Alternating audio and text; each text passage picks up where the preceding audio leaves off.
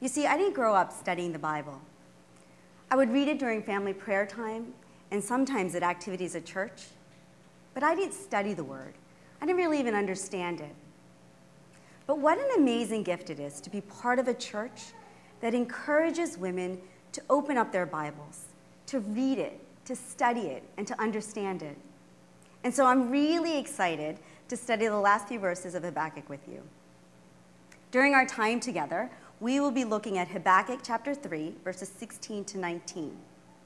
The book of Habakkuk begins with Habakkuk crying out to the Lord and asking God, "Why aren't you doing anything? Why do you remain idle when Judah is becoming spiritually and morally corrupt?" He's complaining to God and asking God why he's allowing the people of Judah to live in disobedience. And God's answer to Habakkuk's complaining is that he's going to use the Chaldeans to punish Judah. Now, the Chaldeans, they were an evil people. They tortured their captives. They were the epitome of everything that was against God's laws in the Old Testament. The Chaldeans practiced a religion that had numerous gods and goddesses. Habakkuk in chapter 1 questions God, asking, "Why do you look at traitors and remain idle? Remain silent when the wicked swallow up a man more righteous than he?" Habakkuk is asking God why he's going to use the wicked Chaldeans to punish Judah, especially because Judah are more righteous than the Chaldeans. And then the Lord answered Habakkuk in chapter 2, saying, "But the righteous shall live by faith." And this is the fundamental statement of the entire book. The righteous shall live by faith. Habakkuk in chapter 3, which we just heard Larissa talk on in the beginning of it, recalls God's faithfulness in the past, and he begs God to remember mercy against Judah, his wrath against Judah. And now, finally, at the end of this conversation with God in chapter 3, Habakkuk is transformed from complaining to rejoicing. He's able to rejoice and worship God and have faith in God's purposeful will. So as we study these last few verses of chapter 3, I'd like you to see with me in Habakkuk, chapter 3, verse 16, that he waits quietly. In verse 16, he waits quietly. In verse 17, he accepts God's will. In verse 17, he accepts God's will. And in verses 18 and 19, he rejoices in the Lord. He rejoices in the Lord. My hope is that we will be able to remember to rejoice in the sovereignty and sufficiency of God, even in the midst of suffering. To rejoice in the sovereignty and sufficiency of God in the midst of suffering. Before we get started on the text, would you pray with me? Father, Lord, I am so grateful for each and every person that has come here today, Father. I pray that you would clear our minds and our hearts to study your holy word. Father, I commit this time to you. May it honor and glorify your holy name. In Jesus' name, amen. So I'd like you to take a moment and think back on your life. Have you ever had a sinking feeling in the pit of your stomach when you had to face a crisis or an emergency? Maybe it was that dreaded 4 a.m. call. You know it's not going to be good news if you're getting a phone call in the middle of the night. Maybe it's a conversation that you had with a loved one in which they shared the darkness of a hidden sin. Maybe it was a sudden diagnosis of a terminal illness of a family member. I'm sure some of us have been there. I imagine some of us have felt that sinking feeling. I know I have. It was Friday, December 19, 2014. I got a phone call from my mom, and by the tone of her voice, I could tell that it wasn't going to be good news.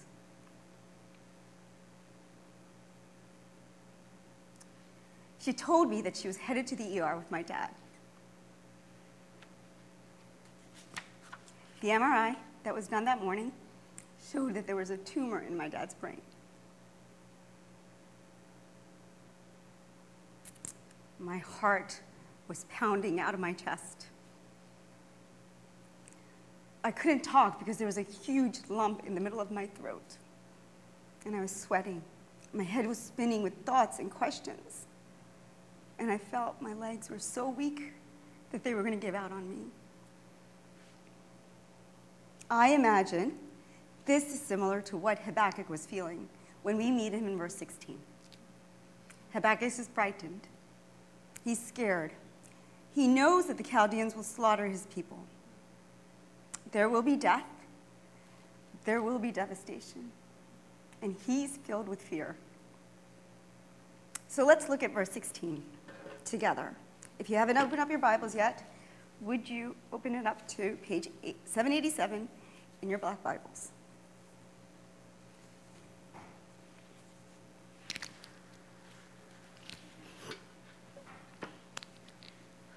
I hear and my body trembles. My lips quiver at the sound. Rottenness enters into my bones, and my legs are trembling beneath me. We see here that panic and dread sets deep into Habakkuk. Fear runs through his entire body and takes it over. His body starts off to react to the fear. He's feeling weak and out of control. His body starts to tremble. His lips are quivering. He's so overwhelmed with trepidation that he feels rottenness entering into his bones. His legs are trembling. Habakkuk goes on to say in verse 16, "Yet I will quietly wait for the day of trouble to come upon the people who invade them." Habakkuk is saying that even though there will be destruction and devastation at the hands of the Chaldeans, even still, I will quietly wait for the day of trouble to come upon the people who invade us. So who is Habakkuk waiting for quietly? He's waiting for trouble to come on the people who invade them. And who are the people that will invade them? The Chaldeans, right? So Habakkuk is waiting on the people, on God, to bring judgment, eventual judgment, on the Chaldeans. So he shifts from trembling to waiting, to quietly waiting. Even though there's fear, and he's filled with fear, that it takes over his entire body, Habakkuk trusts that God's justice will unfold on the Chaldeans. Not according to Habakkuk's timing, but according to God's perfect timing. He decided to stop questioning and worrying. Instead, he started to quietly wait. And in that waiting, he puts his trust in what God had promised him in chapter 2. God promised Habakkuk that he would judge the Chaldeans. During our last retreat, we learned about the woes in chapter 2. And in chapter 2, verse 16, God promises, when he's talking with Habakkuk about the Chaldeans, have your fill of shame. Instead of glory, drink yourself and show your uncircumcision. The cup in the Lord's right hand will come around you, and utter shame will come upon your glory. We see here that God trusts, that Habakkuk trusts in the promises that God has made to him, because he knows that God is a promise keeper. He keeps his promises. Larissa just spoke to us about how Habakkuk recalls all the ways that God has been faithful to the promises that he has made to Israel. Habakkuk trusts that God will do what he said because he has done what he has promised in the past. God is sovereign and he is in complete control. God is all-powerful, and he has a direction and a purpose for each of our lives, even today. God promises us in the Bible that he will work all things for our good and for his glory. The question is, do we always trust that God is working all things for our good? Sometimes maybe many times we don't understand his plans for us and trust that he has a purpose in those plans. Not our purpose, not what we prefer, but in God's plans. Just like God had a purpose in the destruction of Judah at the hands of the Chaldeans, God's will for us is good, acceptable, and perfect. But can we trust in God's will for us? Even when we don't understand, even in the depths of sorrow and despair and struggle, can we trust God? So when my girls, Hannah and Grace, who are now 12 and 10, were younger, I would teach them what to do in an emergency. So we recently watched an old video where they were around 4 and 2, and they were acting out what they would do if there was a fire. So they pretended that there were flames on their shirts, and so they stopped, dropped, and rolled until the flames were out. So you guys remember this, right, from fire safety instructions? Stop, drop, and roll. How about when we're in the midst of crisis and despair, maybe we should learn to stop, pray, and wait. To stop, pray, and wait. You know, God gives us all intelligence and problem-solving skills, which is good. But sometimes we burden ourselves with the weight of trying to figure it all out, all on our own. We want to make decisions. We want to act. We want to solve. Before we even take our burdens to the Lord, we feel like we're sufficient, that we're capable of dealing with whatever is handed to us. Or maybe we think we need to call somebody, a friend, maybe a member of our soul care, which is also good. But like one of my Bible teachers always says, don't go to the phone, go to the throne. Don't go to the phone, go to the throne. So can I ask you, are we able to surrender our burdens at the throne of God our King? The next time we are faced with a crisis or hardship, will we be able to lay them all at the feet of Jesus and wait patiently on the Lord? Wait quietly as we trust in his sovereign plan for us. Let's pray that we're able to stop, pray, and wait. To stop, pray, and wait. So Habakkuk starts off worrying, then he goes on to waiting, and now he's accepting what God has planned for Judah. Habakkuk comes to a point where he has to face the facts. There will be devastation. There will be savagery. There will be unspeakable pain for Habakkuk and his people. He starts to accept that all this is happening according to God's sovereign plan. Let's look at verse 17. Though the fig trees should not blossom, nor fruit be on the vines, the produce of the olive fail, and the fields yield no food, the flock be cut off from the fold, and there be no herds in the stalls. This is how God will punish the people of Judah. Judah, the descendants of Abraham, Isaac, and Jacob, God's chosen people.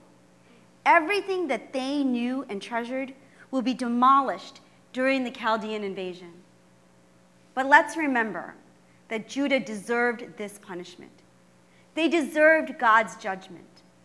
Habakkuk in chapter 1, verse 3, is talking about the people of Judah when he says, "Why do you make me see iniquity? And why do you idly look at wrong? Destruction and violence are before me. Strife and contention arise." Judah turned away from God and became a sinful and corrupt people. The Chaldeans, when they're done with Judah, there won't be much left. The ruthless Chaldeans will destroy everything of value in the land. The fig trees will not blossom, and there won't be any fruit on the vines. There won't be any figs or olives to eat or any wine to drink. The flocks will be cut off from their folds, and there won't be any herds in the stalls. So there won't be any milk for the children to drink, and there won't be any meat for anyone to eat. There will be many, many hungry bellies. Things will appear to be utterly hopeless. Have you ever been in a situation when things seem so hopeless, so dire? There are times in our lives when we ask God some hard why questions. Questions like, why am I still single? Why can't I have kids? Why did I miscarry my precious baby? Things may seem so hopeless, similar to Habakkuk's time. Why do I feel like I'm struggling as a mom or a wife? Why do I have the same argument with my husband week after week? Why can't I just get along with my family? These are the times we may feel like there's no end in sight. Why does work have to be so difficult? Why do I keep being looked over for that promotion? Why can't we just make ends meet at the end of the month? Why do I have to deal with that medical issue again? Why? We want answers. And we see Habakkuk asking some really difficult questions at the beginning of this book. But finally, at the end of this conversation with God, Habakkuk is transformed from questioning God to rejoicing in God. In the beginning of our text, starting at verse 16, Habakkuk started off worrying. Then he moved on to waiting, then to accepting, and now he's rejoicing. Rejoicing. But what is he rejoicing about? What does Habakkuk have to rejoice about? What do we have to rejoice about? Let's look at verse 18. Yet I will rejoice in the Lord. I will take joy in the God of my salvation. Even though all that was mentioned in the previous chapters will occur, there will be no fruit, no milk, no meat. Even still, Habakkuk will rejoice in the Lord. He will take joy in the God of his salvation. Habakkuk decides to worship the Lord anyway. He's not focusing on the circumstances around him, but he chooses to focus on who God is. In verse 16, Habakkuk looks inward at himself and explains how his body reacts to the fear. In verse 17, he focuses on the outward destruction that will occur at the hands of the Chaldeans. And now, in verses 18 and 19, Habakkuk shifts his gaze upward to God, to rejoice in who God is. And who does Habakkuk say God is? Habakkuk declares that God is Lord. Habakkuk uses the all caps Lord, which represents the covenant name Yahweh for God. By using the all caps Lord, Habakkuk wants to show that his relationship with God is a personal one. It's an intimate relationship. It's a covenant relationship. Let's look at the rest of verse 18. I will take joy in the God of my salvation. Habakkuk's ultimate joy comes from the God of his salvation. His true joy comes from God. The kind of joy that he's experiencing comes from spending time talking with God.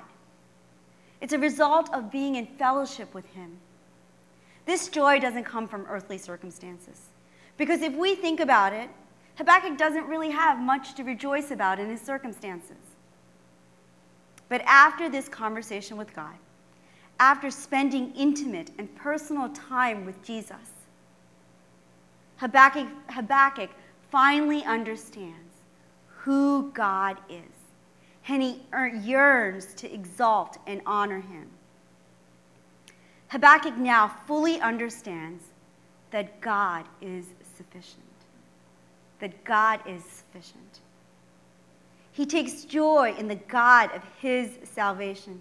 His true joy is found in his salvation. His salvation, the way that he will be saved, as we read in the previous chapter, comes from the fact that God will save the righteous who live by faith. God will save the righteous that live by faith. So although Habakkuk is doomed for destruction by the Chaldeans, he trusts that God will save him. He puts his trust in his Almighty God. That's where Habakkuk's joy comes from the God of his salvation. As we look at Habakkuk's shift in focus upward to God and how he's able to find ultimate joy in the God of his salvation, can we ask ourselves, where does our true joy come from? Does it come from the broken world that we live in? Like the world that Habakkuk and the people of Judah lived in, we too deserve God's judgment and wrath for our sins. But he doesn't leave us there. God saved us from doom and death by grace through faith. He offers us grace and forgiveness through the life, death, and resurrection of our Savior, Jesus Christ. That's where our true joy should come from knowing Jesus Christ as our source of our salvation. He doesn't leave us alone and hopeless. The Apostle Paul wrote in Romans 5:8, God shows his love for us in that, while we were still sinners, Christ died for us. While we were still sinners, Christ died for us. He died for sinners like me and you. Jesus is where our salvation comes from, because he died to redeem us from our sins.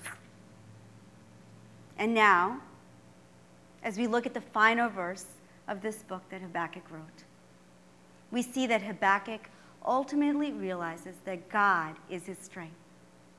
Let's look at verse 19. God the Lord is my strength. He makes my feet like the deer's. He makes me tread on high places. To the choir master with string instruments. Here, Habakkuk proclaims so boldly and with great certainty that God the Lord is his strength. And what a powerful proclamation this is, especially when we look at where Habakkuk was in the beginning of the book. We see he was complaining and he was questioning God. He was accusing God of being idle while the people of Judah became progressively corrupt. He felt that God was far from him and his people. He thought that God didn't care and that he didn't hear his prayers.